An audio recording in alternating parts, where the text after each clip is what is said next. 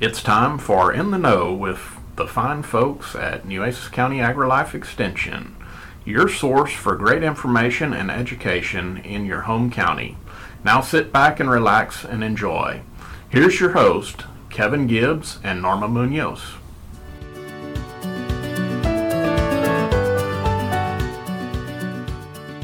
Hi everyone. Thanks for joining us on In the Know. Today, our guest is Charis York. Charis is the Program Director of Green Infrastructure and Stormwater with Texas Community Watershed Partners and Texas A&M AgriLife. Thanks for joining us, Charis. I'm happy to be here. Well, I'm excited about the information you're going to share with our audience today. Can you please tell us a little bit about yourself and your role in Extension?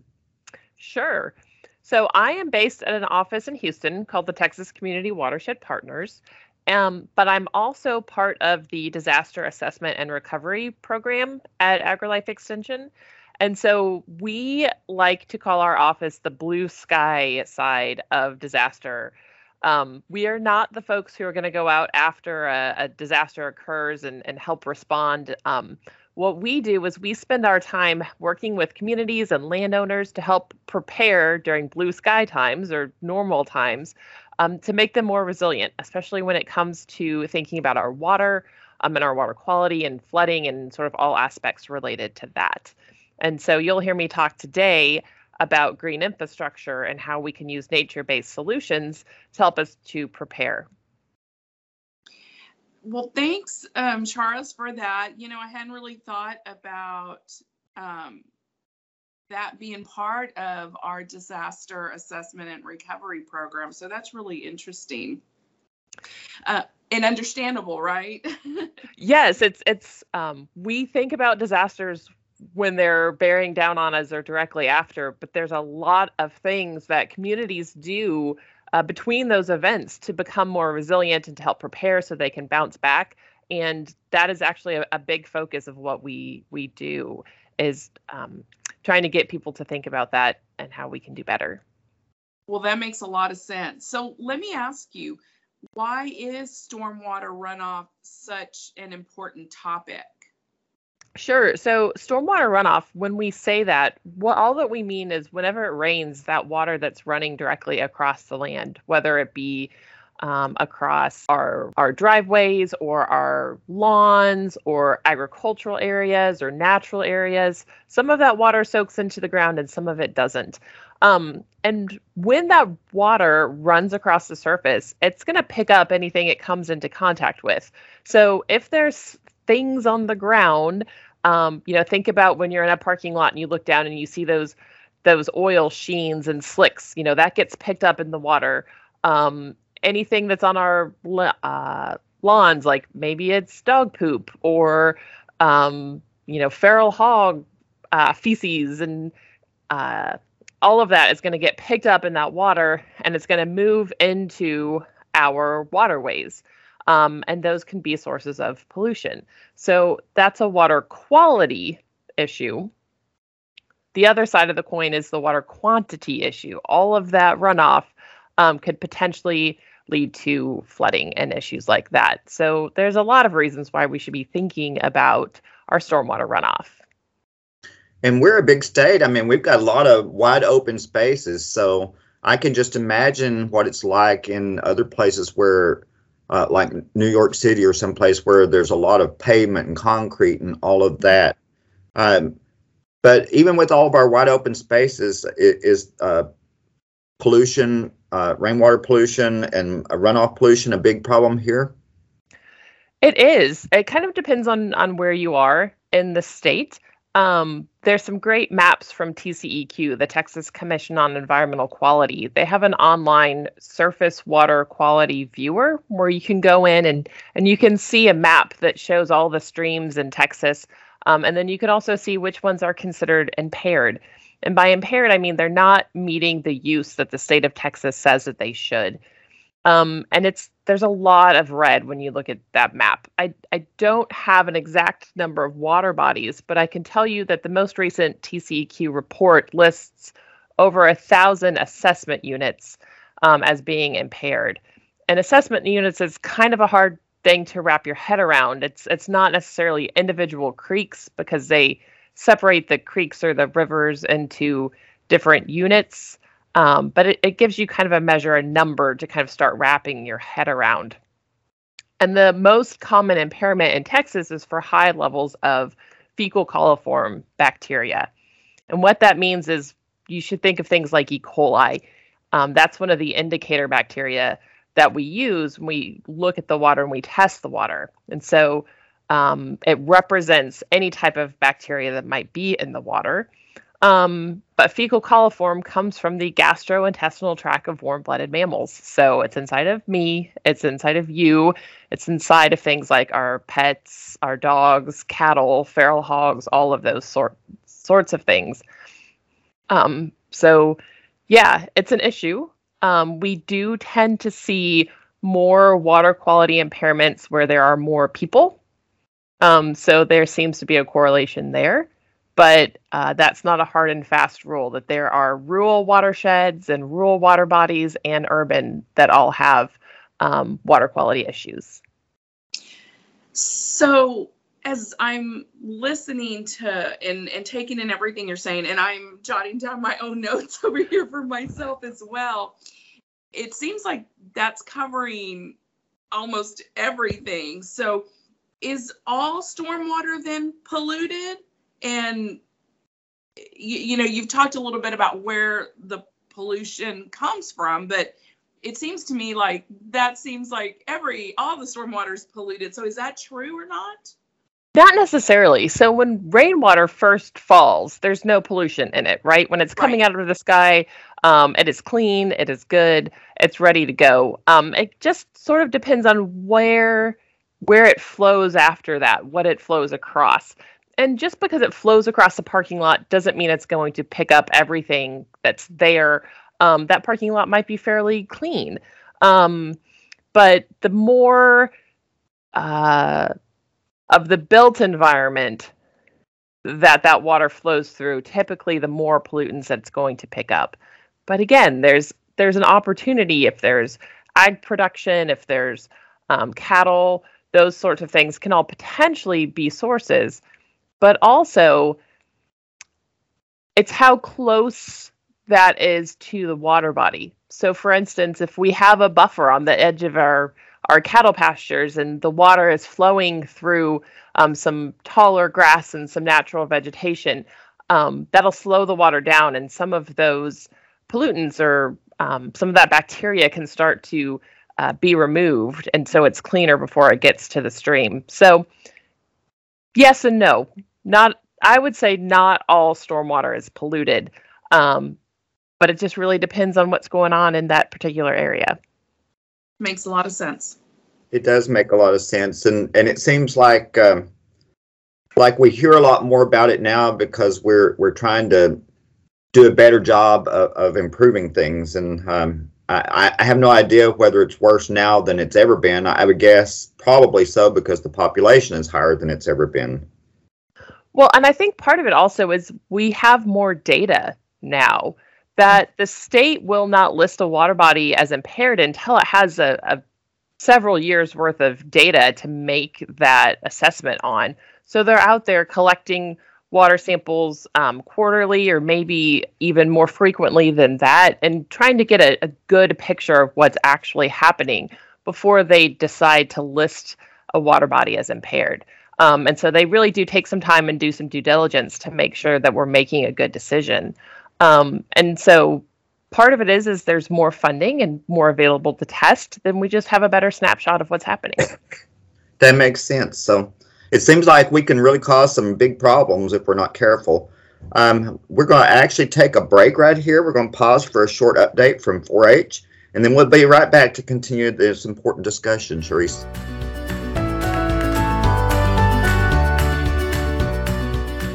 Thanks for joining me, Logan Bauer, for the 4-H update.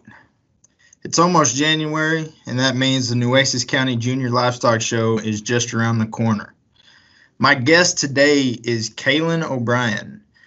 Tell us a little bit about yourself and how you got involved in 4-H, Kaylin. Howdy, my name's Kaylin, like you said, and I'm currently a junior at Texas A&M University.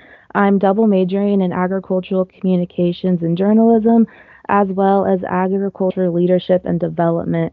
It's been 3 years since I was in the 4-H program. I started in third grade showing, and then up until seventh grade is when I started shooting through the 4-H program, and then in high school, I showed through FFA and continued shooting through 4-H.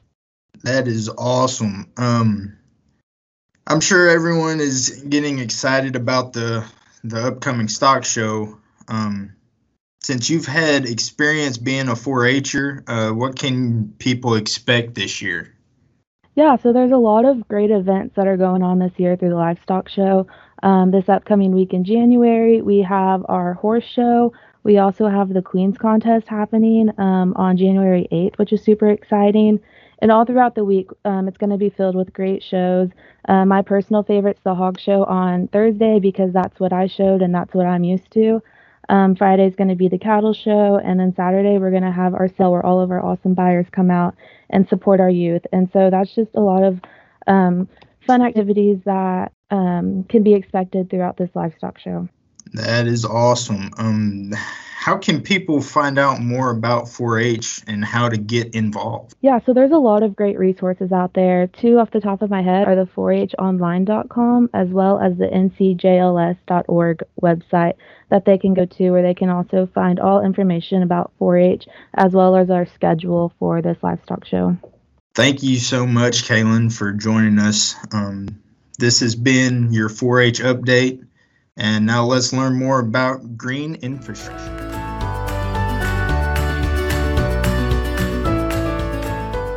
Hi, we're back with Charis York, Program Director of Green Infrastructure and Stormwater with Texas Community Watershed Partners and Texas A&M AgriLife. Well, Charis, I never realized how big of a problem stormwater runoff could be. You have provided us with a wealth of information. But I do want to ask you, so is this where green infrastructure comes into the picture? Yes, and I'm so glad you asked about that, because I feel like the first part of this podcast was kind of what's the problem? And you're probably all thinking, what in the world can we do about this? And exactly. Part of the answer is green infrastructure. And that's the term I'm going to use. You might have heard it called blue-green infrastructure or low-impact development or LID or LID, or sometimes it's just called stormwater best management practices or BMPs. There's a lot of different names for the same type of thing, but they all kind of boil down to an approach to land development or redevelopment that really works with nature. And so the idea is using nature to capture that water close to where it falls so that it's not running across and picking up all those pollutants, or if it does pick up those pollutants, using the soil and the plants to really filter and clean that water before it moves into our creeks and our streams. Makes a lot of sense. So I'm hoping you're going to be able to tell us some things that homeowners and business owners can do to help improve stormwater runoff and to keep pollution from making its way into our stormwater systems. For sure. There are a lot of different things. One of the things that we talk about in my program, which is called Green Infrastructure for Texas, or GIFT, is we talk about how we can look at green infrastructure across the landscape. So everything from small practices that you can do at an individual home or business up to what we would consider mid-scale practices that are maybe for a neighborhood or a community, up to large scale, maybe, protecting, preserving, and conserving 5,000 acres of land for the natural benefits that those give us. But to kind of bring it home to what could an individual homeowner do, probably one of the easiest things to get started with is collecting rainwater, harvesting rainwater off of your roof or off of your driveway that are impervious surfaces, collecting that into a barrel or a tank or a cistern, and then using that water for something. The most common usage would be for landscape irrigation, just collecting it and then putting that water back onto your flower beds or whatever, your lawn to irrigate.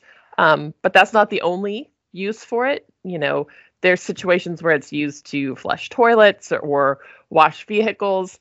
The idea is to collect that water, but give it a chance to soak into the ground somehow, or to hold it for a little while it's raining, and then release it later when you need to use it.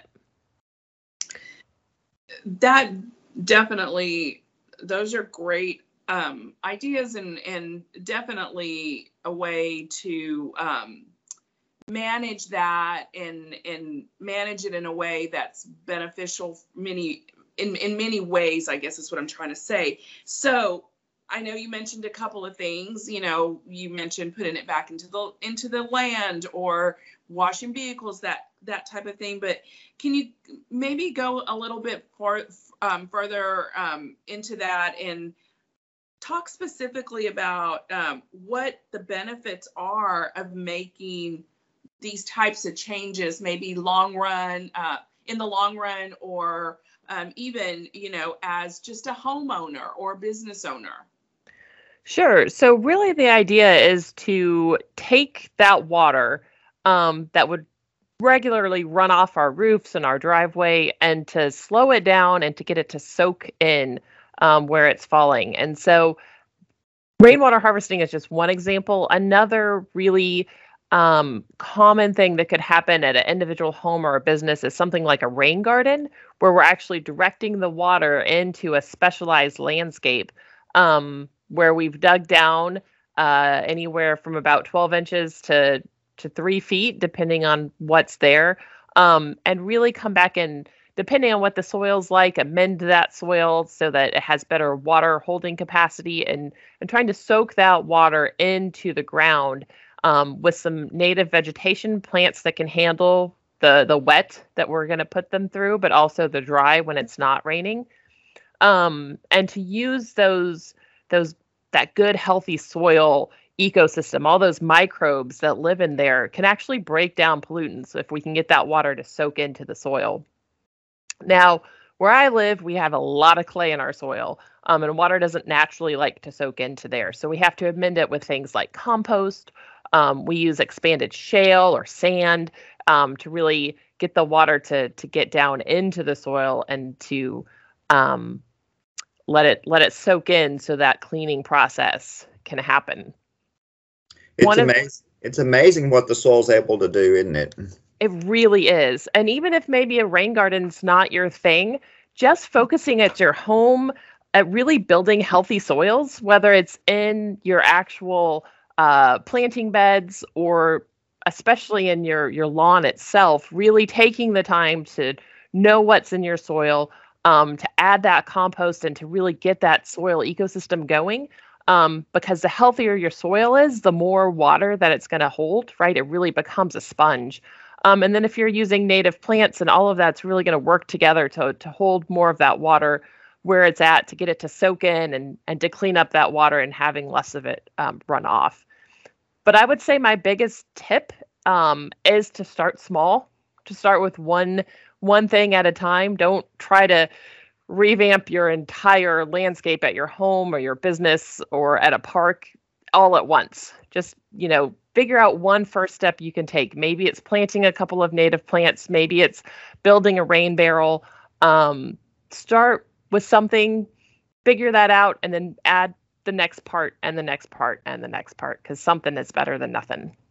Well, and that's really great information, because I think, we do have clientele and individuals out there that are very versed in this, but we also have, homeowners out there, or even, younger individuals who maybe are just starting with their first home, or, that kind of thing. And that the information, and I like what you said, like, start one thing at a time, right? Don't try to make a huge change, because that usually doesn't work out well. In my discipline, family and community health, we talk to people about making one change at a time, right? You can't change everything you do health-wise at one time. You can try, but a lot of times you're not as successful. And I kind of see the relation here as well.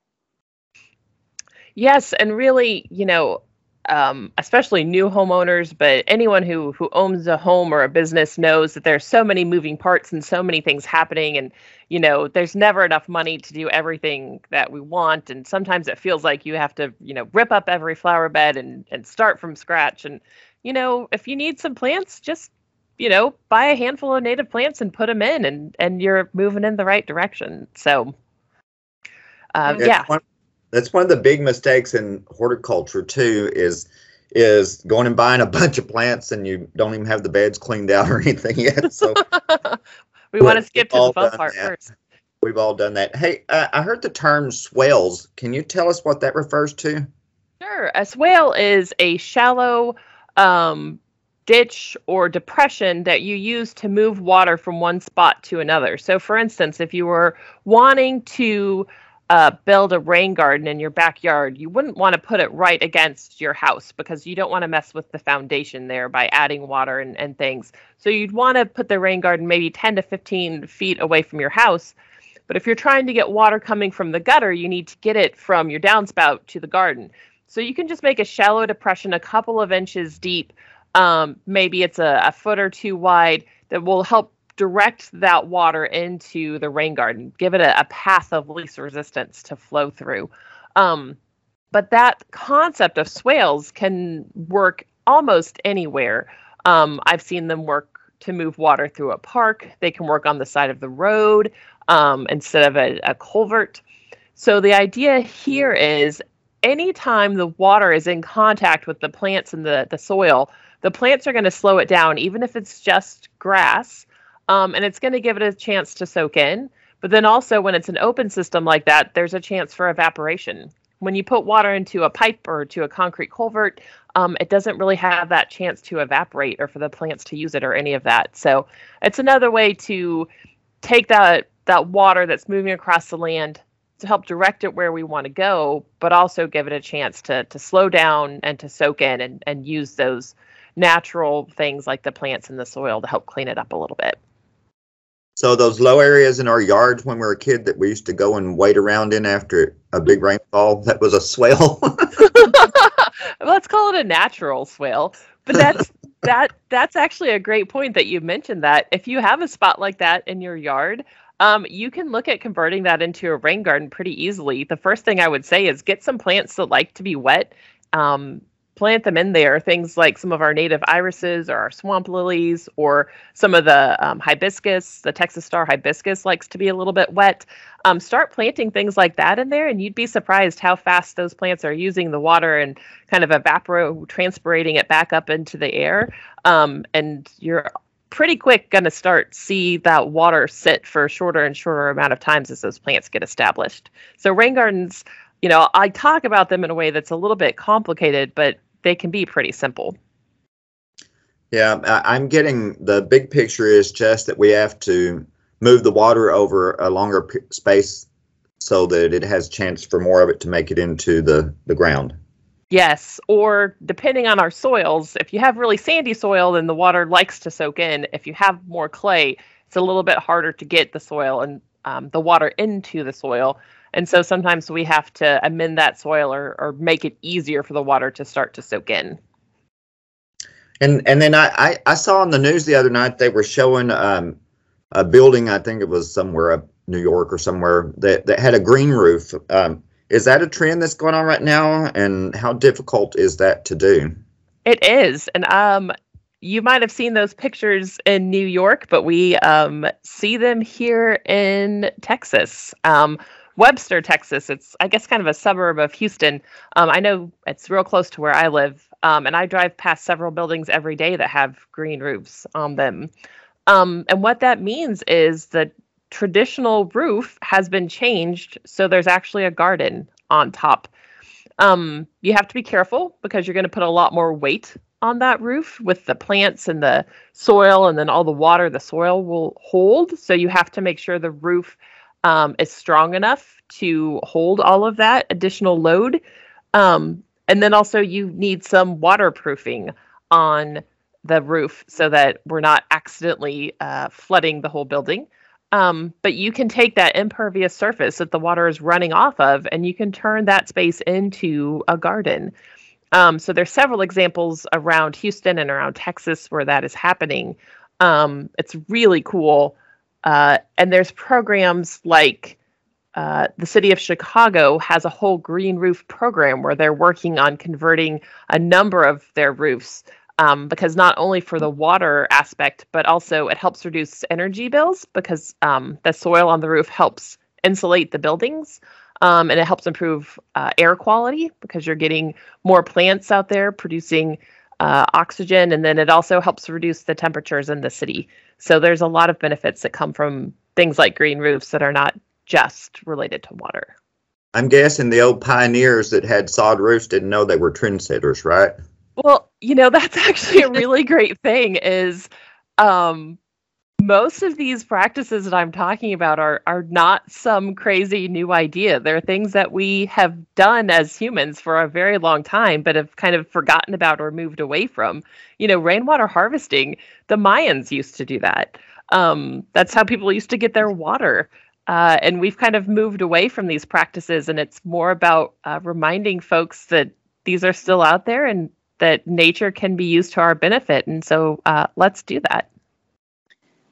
That's kind of like what is old is new again. We should have been continuing on that path all along, right? But it comes back around, and that's really great. Yeah, all those folks that maybe weren't so educated were pretty smart. Yes, they were. Yes, they were. Yes. We're just about out of time here, so. Yeah, so Charles, this has been very eye-opening, and I've learned, and I think we'll all learn that we really must do a better job. And I appreciate you being here with us and providing us your experience and your knowledge. It was great having you here with us today. Well, I'm glad that I could be here. And I just want to mention a couple of places where people can find more resources if they're interested. There's the AgriLife Learn platform, agrilifelearn.tamu.edu, that has a number of publications. If you search things like rainwater harvesting or rain gardens, there's some really great information there. Or then my program website, which is agrilife.org/gift, GIFT. So we give you examples and resources there as well.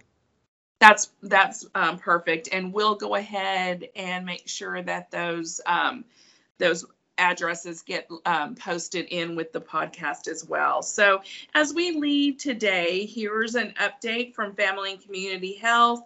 Thank you, everybody, and have a great day.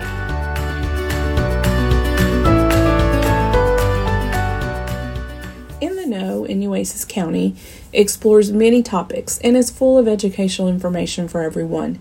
In Family and Community Health, we strive to help individuals and their families better themselves, whether that is by attending one of our diabetes management programs like Cooking Well with Diabetes or participating in our 8-week physical activity challenge walk across Texas.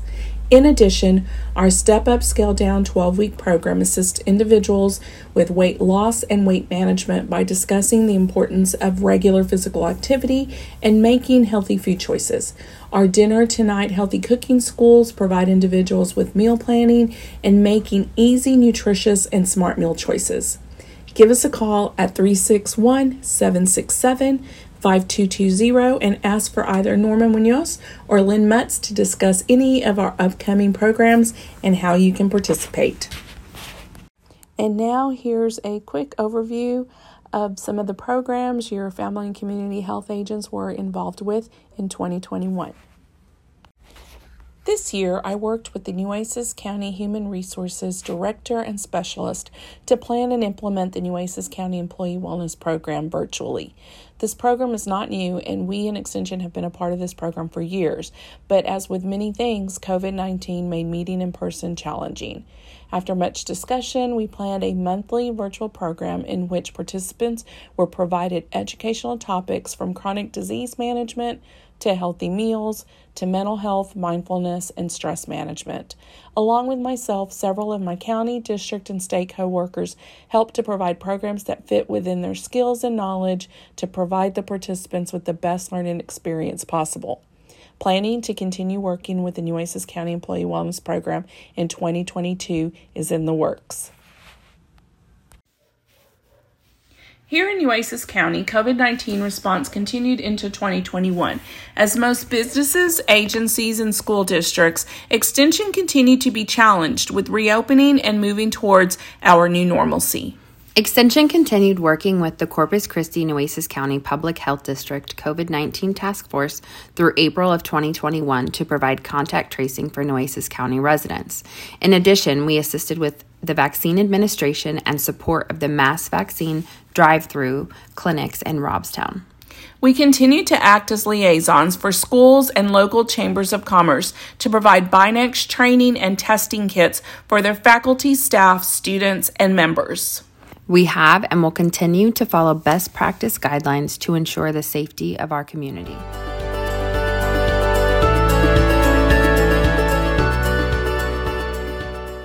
You have been listening to In the Know with Nueces County Extension. Thank you for spending a little time with us today, and we hope that you join us again soon. You can catch us on Spotify, Google Podcast, or by going to our website, nueces.agrilife.org. While there, you can also take a look at upcoming Texas A&M AgriLife events. Again, thanks and have a great day.